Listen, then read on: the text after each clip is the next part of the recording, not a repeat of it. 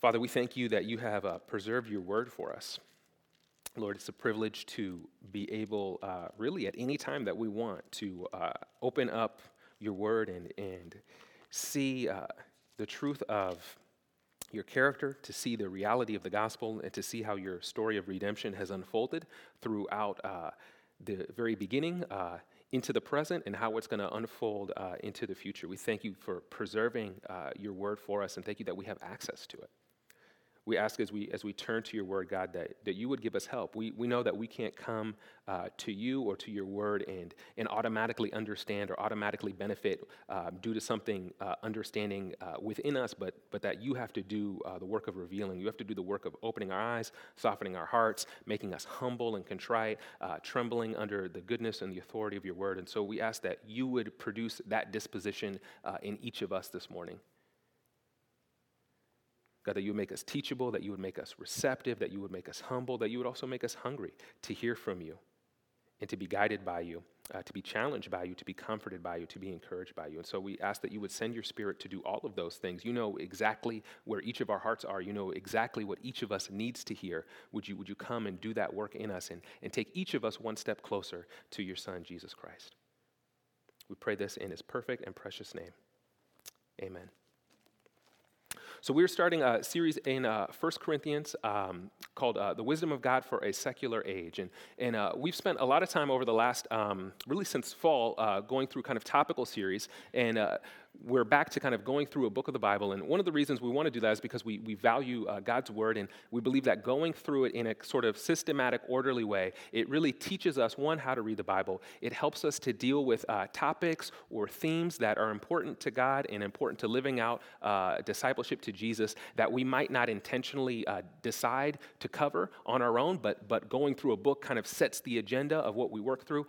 And getting concentrated time in a book of Scripture actually does a work of formation in us. It changes us and it shapes us. And our hope for 1 Corinthians is that going through this book, we hope that it would shape myself and shape each of us to really see and savor that God's wisdom, though it in many ways will look foolish to our time and to our place, God's wisdom is life-giving, it's good, it's freeing, and it's worthy of our trust and obedience. That's our hope, that we would see the wisdom of God in a new light and in a new way. This series, The Wisdom of God in the Secular Age, is really rooted and tied to this church, the Church of Corinth, in this first century city. And when we think about the cities in which biblical letters are set in, sometimes we just know them by name and we really know nothing else. Right? So when we hear that Jesus went to Galilee and Jesus was from Nazareth, it's like saying Jesus was from some town I never heard of and some other town I never heard of. It makes no difference to me at all. You might as well tell me that Jesus was from Mars, right? What do I know about Nazareth? What do I know about Galilee? Nothing.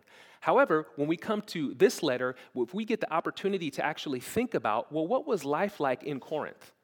What was this city like? What were these people dealing with? What was this place like? What did it feel like? What did it smell like? What did it taste like? When we begin to think about those things, we begin to see the wisdom of God for our time as well. We begin to see that Corinth was actually a lot like Boston. We have two global cities, two diverse cities, two complicated cities, two cities full of all sorts of beliefs, all sorts of practices, all sorts of backgrounds, all sorts of dispositions. And we see the kingdom of God breaking into two global, diverse cities. So when we begin to see and feel what Corinth was like, we begin to understand the relevance of the good news of Jesus for our time today. This series, we're calling it The Wisdom of God in a Secular Age. And I want us to kind of put some terms around that idea of a secular age. How many of you guys have heard the phrase secular before? All of you, because you're all so smart, right? Basically, you could think of it like this. Well, I don't want to spend 1,000 minutes giving you a lecture on this, but really just think about it like this. It's an understanding of meaning, purpose, morality, and kind of a vision for living that does all of the answers to those big questions, answers all of them by detaching anything transcendent or anything divine. It says all meaning is local, all meaning is empirical, all meaning is things that we can see, touch, taste, feel. There is really no trace of the divine that has any meaning breaking into our lives now and today. That's kind of a secular age. And so that is kind of the thinking that is predominant in the West. It's not predominant in the world. Religious belief is growing everywhere for the most part, except for in the West. It's just us that say, no, everything is just what we see, taste, feel, and can count or put in a pie graph, right? It's just us. Everywhere else, it's expanding and it's booming. And so when we have this climate of everything is local, everything is empirical, there is no sense of the transcendent, of the divine breaking into our lives, into our meaning. If you have that as a cultural climate, and then somebody steps into that climate and starts speaking about Jesus, the God who came down from heaven to save us and to lead us into life, in an abundant life, when we have that coming into a secular age, do you know what that message sounds like? Foolishness.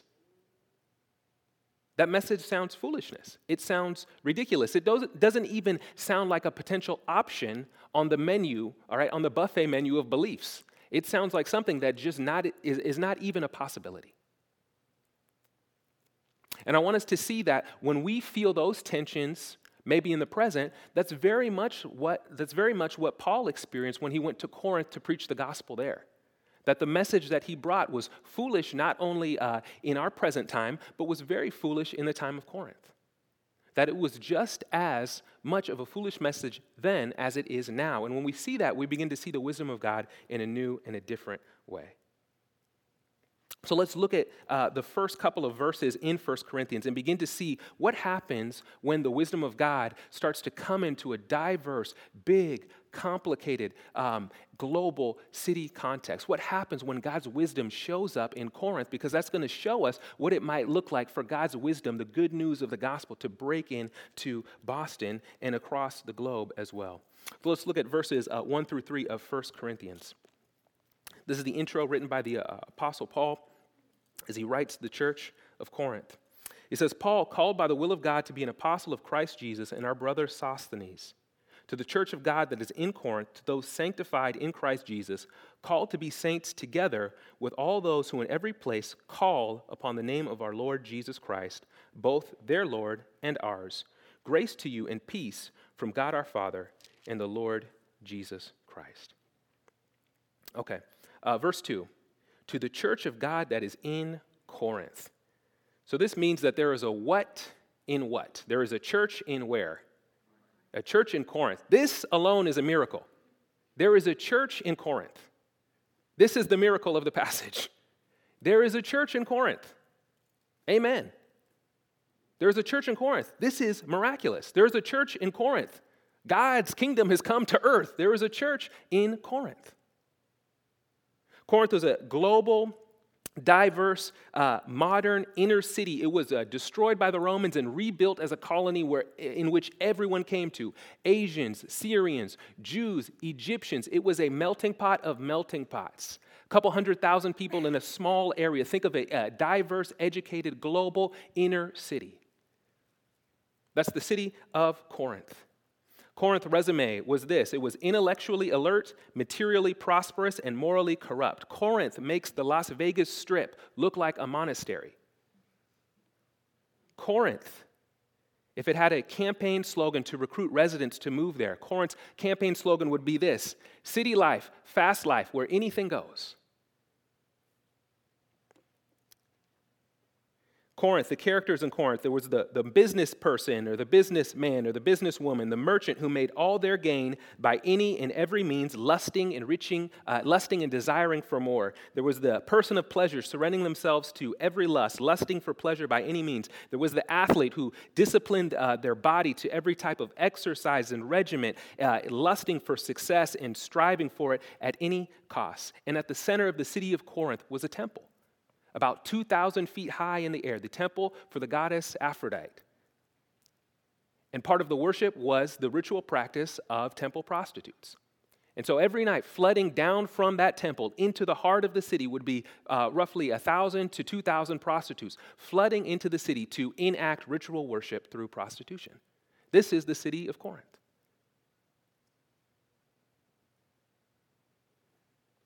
To the church of God in Corinth. Do we see the miracle? Do we see the wonder? Do we see what is happening when the kingdom of God breaks into a diverse global city? all of these things that we just laid out about Corinth, none of these things would lead any Roman person to bat an eye. Temple prostitutes, some of you saw like this, just started the lean back, right? For a Roman citizen, that's like getting a cup of coffee. That's no big deal. There's no batting of the eye. The worship of gods in all these sorts of ways, food being attached to the worship of God, they would not bat an eye at any of those things. What they would bat an eye at would be this, the message that there is one God who, instead of leaving the body to be elevated, left heaven to be denigrated by becoming man. That's what they would bat an eye at. That's what sounds strange. That's what sounds perverse. That's what sounds foolish. That's what sounds silly, the message of the gospel. Part of the ethos of Corinth was this kind of idea, this sort of law, that what drove everything was the desire and the dreams of the individual. That whatever dream you have, go for it. Whatever lust you have, go for it. Whatever ambition you have, go for it. Go and express and live out what is true and desirous inside of you. Does that sound familiar to any of us? And so when we begin to look at the makeup of the city of Corinth, we begin to see that though there are some differences in terms of the time and the place, there are some very concrete similarities between the age of Corinth and the age of the present, between the age of thinking in Corinth and the secular age that we live in the West, where the desires of the individual rule over anything and everything. And into this city comes the good news of Jesus on the lips of the Apostle Paul to preach the message of Jesus and to plant churches with his friends. But as Paul enters into Corinth, he enters into Corinth with bruises on his body and fear in his heart. We look at Acts 18 and we see the narrative of what happened when Paul went to Corinth, but when we look a couple chapters back into Acts 16, which is probably not much more than several weeks, we find out that Paul in Macedonia preached Jesus and had a hard time. He was beaten viciously, and so he's coming into Corinth with bruises on his body, but I think he's also coming into Corinth with a lot of fear in his heart. He later tells us in the letter to the 1 Corinthians that he came to them in much fear and trembling. I think Paul, because he is a human being, he enters into Corinth fearful. He enters into Corinth bruised, but also fearful. Paul, because he's a human being, likely enters into this city thinking, I have never been into a city like this to preach the message of Jesus. How is this going to go? I think Paul is thinking to himself, if they beat me for preaching Jesus in Macedonia, what is going to happen to me when I get into a global city? It's like going to preach Jesus in Sioux Falls and getting beaten, and then having to go to the inner city of New York the next week and thinking, if they beat me here, they're going to burn me alive here. And so Paul, I imagine, is coming into Corinth with significant fear, doubt, and worry because he is a human being. Wondering, how will the good news of God go forward in a city like this? You ever wonder that? And here's what happens when the good news of Jesus collides with an anything-goes global city. Let's look at Acts 18, just the first 11 verses, to see the narrative of what happens when the good news of God breaks into a global city. Acts 18:1. After Paul left Athens and went to Corinth, he found a Jew named Aquila, a native of Pontus, recently come from Italy with his wife Priscilla, because Claudius had commanded all the Jews to leave Rome. So this again shows us kind of the diversity of Corinth. The people are being kicked out of other places, and they're flooding into the city of Corinth. And he went to see them, and because he was of the same trade, he stayed with them and worked, for they were tent makers by trade. And he, Paul, reasoned in the synagogue every Sabbath and tried to persuade Jews and Greeks. So he's preaching the gospel in the synagogues of Corinth. 5. When Silas and Timothy arrived from Macedonia, Paul was occupied with the word, testifying to the Jews that the Christ was Jesus. And when they opposed him and reviled him, he shook out his garments and said to them, "Your blood be on your own heads. I am innocent. From now on I will go to the Gentiles." And he left there and went to the house of a man named Titius Justus, a worshiper of God, whose house was next door to the synagogue. Crispus, the ruler of the synagogue, believed in the Lord together with his entire household. And many of the Corinthians, hearing Paul, believed and were baptized. And the Lord said to Paul one night in a vision, "Do not be afraid, but go on speaking and do not be silent. For I am with you, and no one will attack you to harm you. For I have many in this city who are my people." And he stayed 1 year and 6 months teaching the word of God among them. What's so cool about the book of Acts is it gives us so much background on all of these, on so many of the letters in the New Testament that Paul writes. So we find out here is what happens when Paul sets foot in this global city. We can begin to understand why he was fearful. We can begin to understand why he had maybe some doubts and trepidations, and we begin to see exactly what happens when he gets there. When Paul gets there, he naturally, as a Jew, he ends up crossing paths with 2 Jews, Priscilla and Aquila. We can imagine immediately Paul is probably like, 2 Jews, let me see if they know about the Jew of all Jews. Let me see if they know about Jesus. And Paul starts maybe sharing the gospel with them. Maybe they become converted through that, or maybe they already knew of Jesus. We don't know, but he immediately becomes friends with Priscilla and Aquila. They share the same trade. They end up sharing the same Savior. Somehow, we don't know if that was before or after or whatever. He immediately becomes friends with them, and immediately after that begins to go preach in the synagogues. So he's preaching Jesus. God is filling him with enough courage to preach Jesus in the synagogues. And then in verse 5, we find out 2 people show up, Silas and Timothy. So Paul's 2 road dogs, his 2 boys, his friends show up. And so now in Corinth, we have this little group of disciples of Jesus. We got Paul, we got Silas, we got Timothy, we got Priscilla, we got Aquila. We got 5 people to help this diverse, complicated, confused global city know the good news about Jesus. How about that? And what happens from there? They continue to preach. And Paul next encounters a little bit of what? Resistance, conflict, fists, right? It goes down a little bit. And he says, I'm not preaching to y'all no more, only to them. They get mad, but they don't hit me. So I'm going to go preach to them. And he goes and he begins to continue to preach. And there's more drama. But in the midst of the drama, what does God do? He leads people to Jesus. Corinthians begin to believe.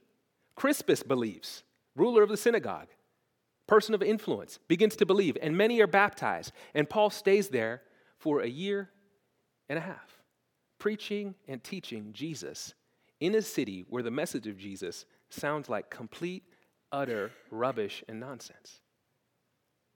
This is what happens when the kingdom of God breaks in to the city.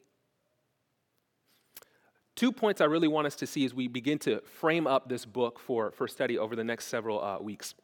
This is the first thing I want us to see, is that there is no place, no person, no people that are too far gone or too secular for the call of God in the gospel of Jesus Christ. There is no person, no people, no place too whatever for the call of God in Jesus Christ. The fact that a church is established in Corinth ought to blow all of our limits out of the water.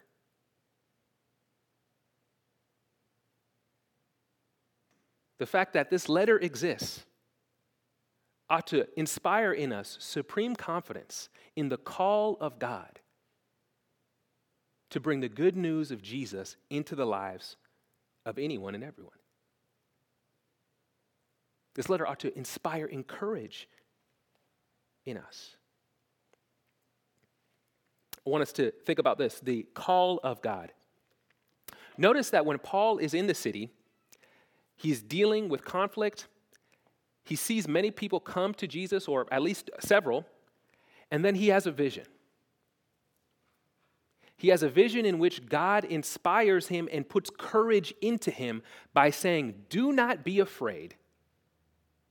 I am not going to let anyone harm you. And more than that, I have many in this city who are my people."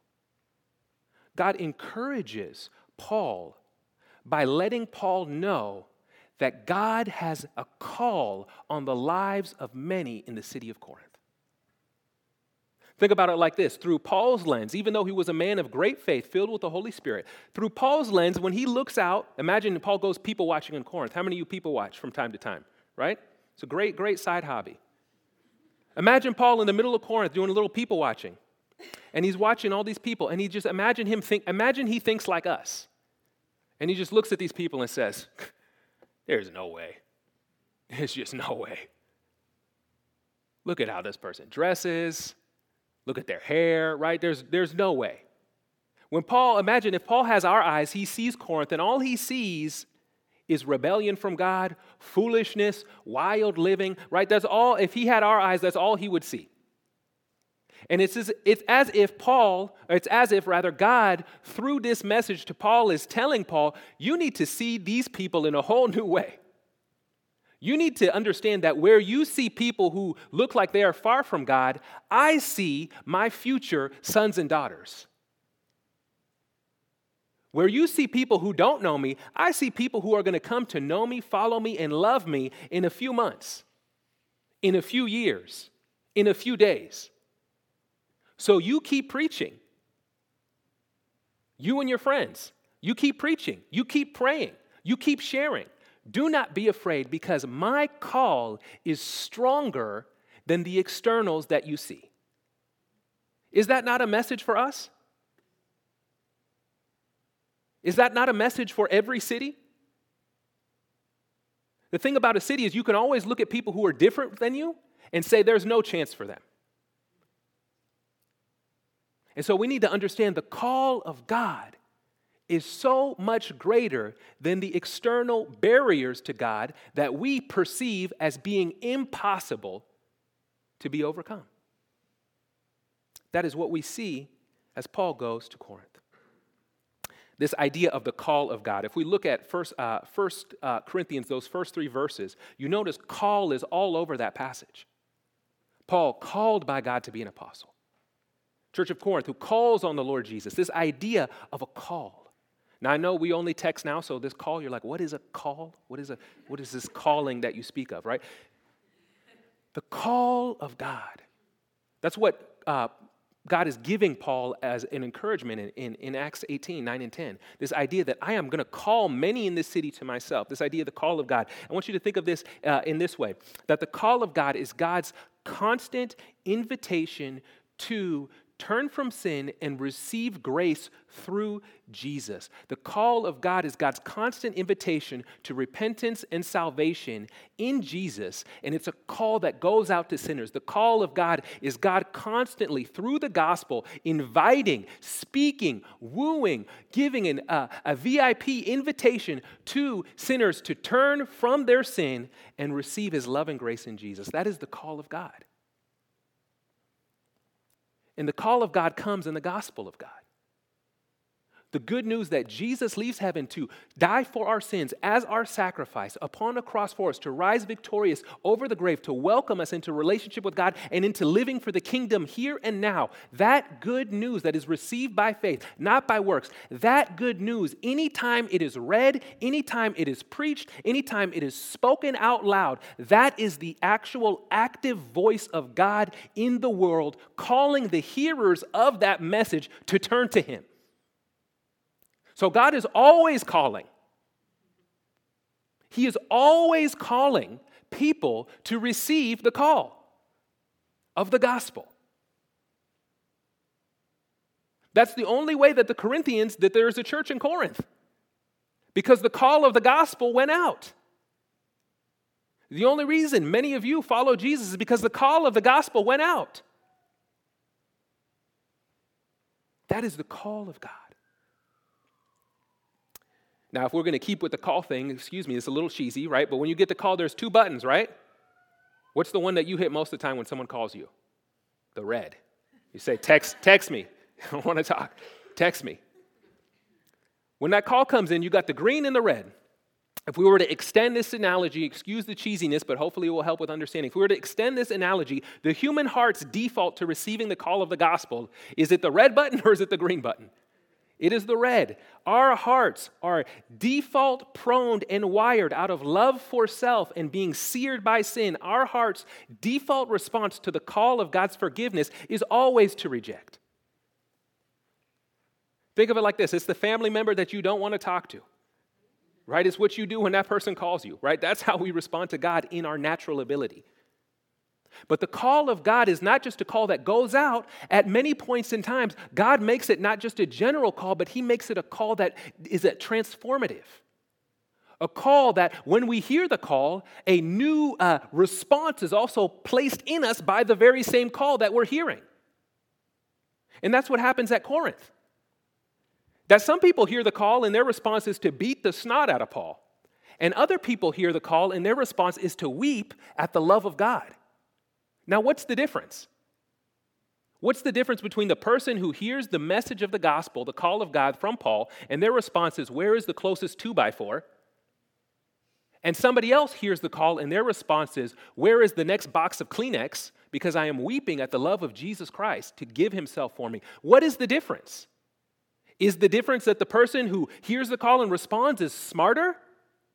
And they say, actually, no, this gospel makes more sense. And the person with the 2x4 is just stupid? No, the difference is the Spirit has done something inside of their hearts, so now the call that sounds foolish actually looks beautiful. The call has become transformative. And this is what God loves to do.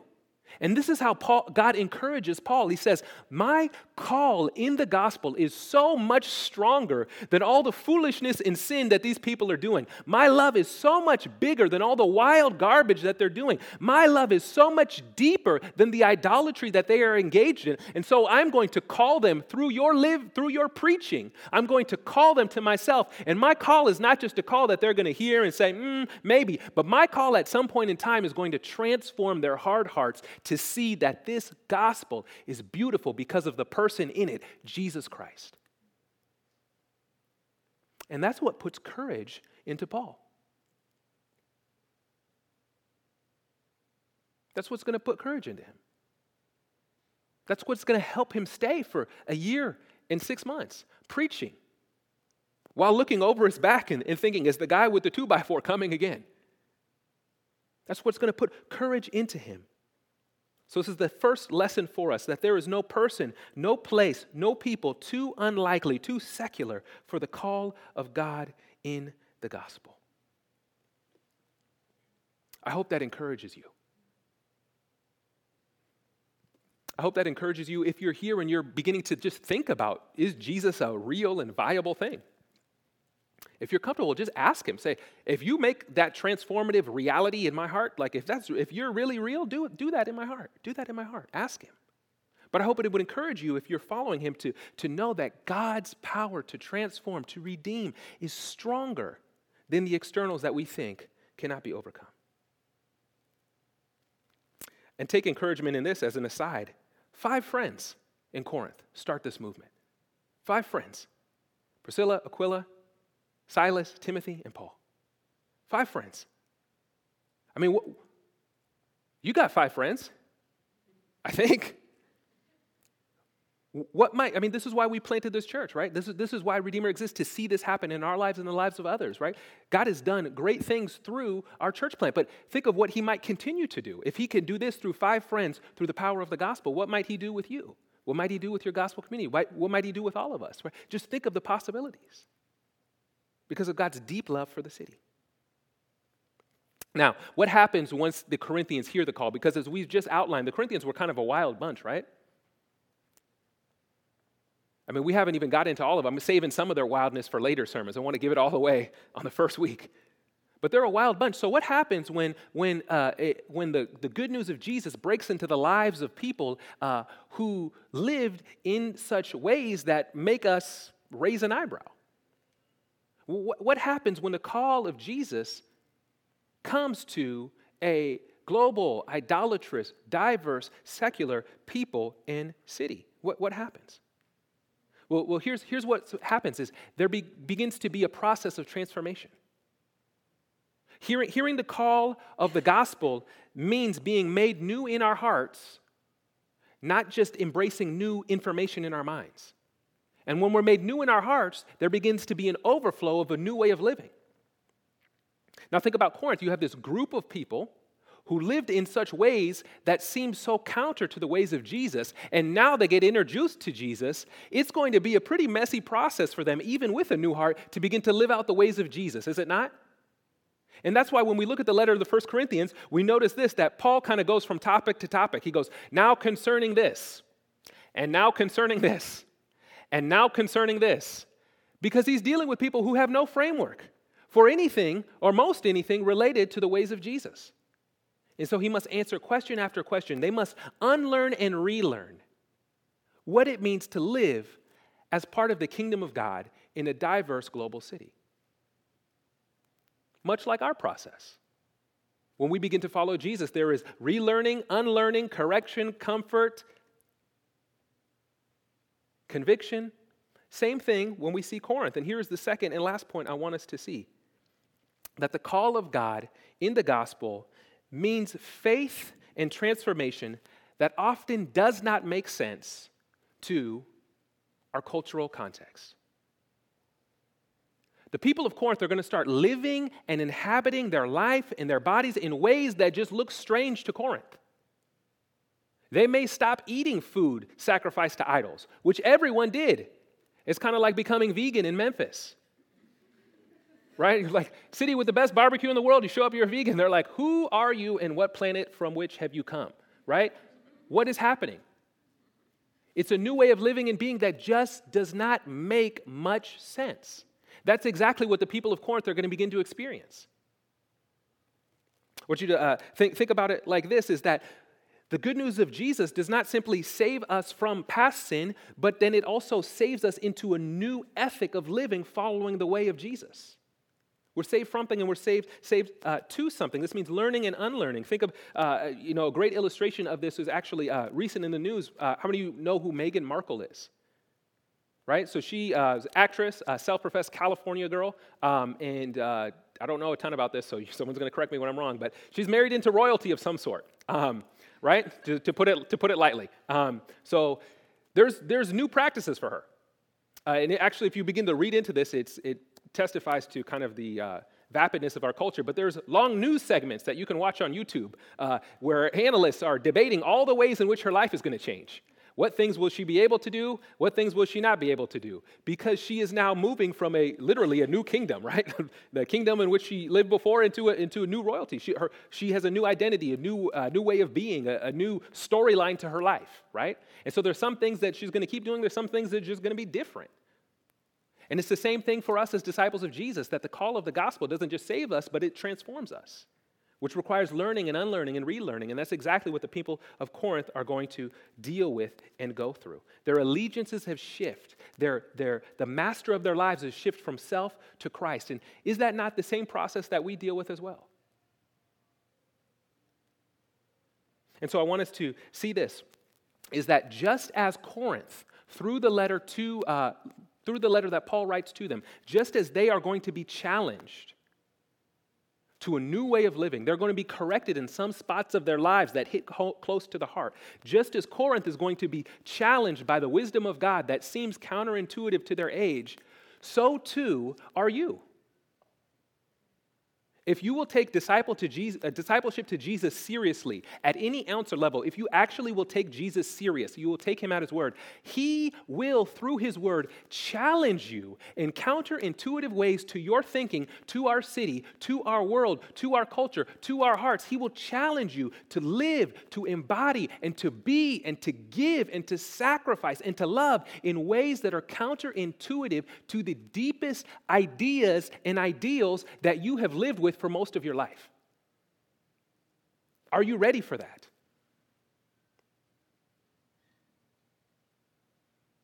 Now it's a process, but are you ready for that? Are you ready to let the wisdom of God permeate every part of your life and your discipleship to Jesus? Because this wisdom of God, according to Corinth, looks foolish. According to our natural ideas, also looks foolish. Will we trust the wisdom of God in the gospel? It really comes down to some of these questions, and I want to ask these to us as we prepare to spend more time in this letter over the coming weeks. As we get ready to dive into this letter, 1 Corinthians, I want to ask you a couple questions and sit with them over the weeks to come and even in this moment. But as we go through this book, will you let Jesus challenge you and align you to the ways of his kingdom? Will you believe that God has more wisdom than you do? And will you commit to take him at his word?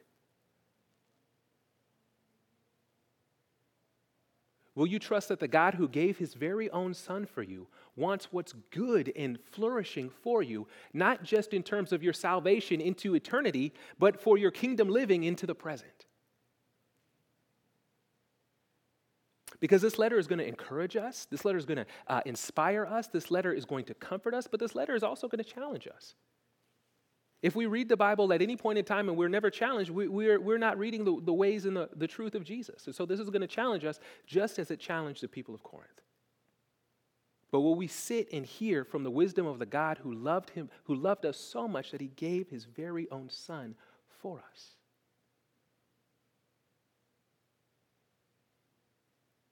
I want you to think about the people of Corinth who are hearing that they are going to have such a transformation in their lives that they are going to look like the strangest 1% of Corinth to the whole 99% of people in the city. They are going to be the weirdest, strangest, most obscure, most mockable, most pitiable people in the entire city because of their life and practice to Jesus.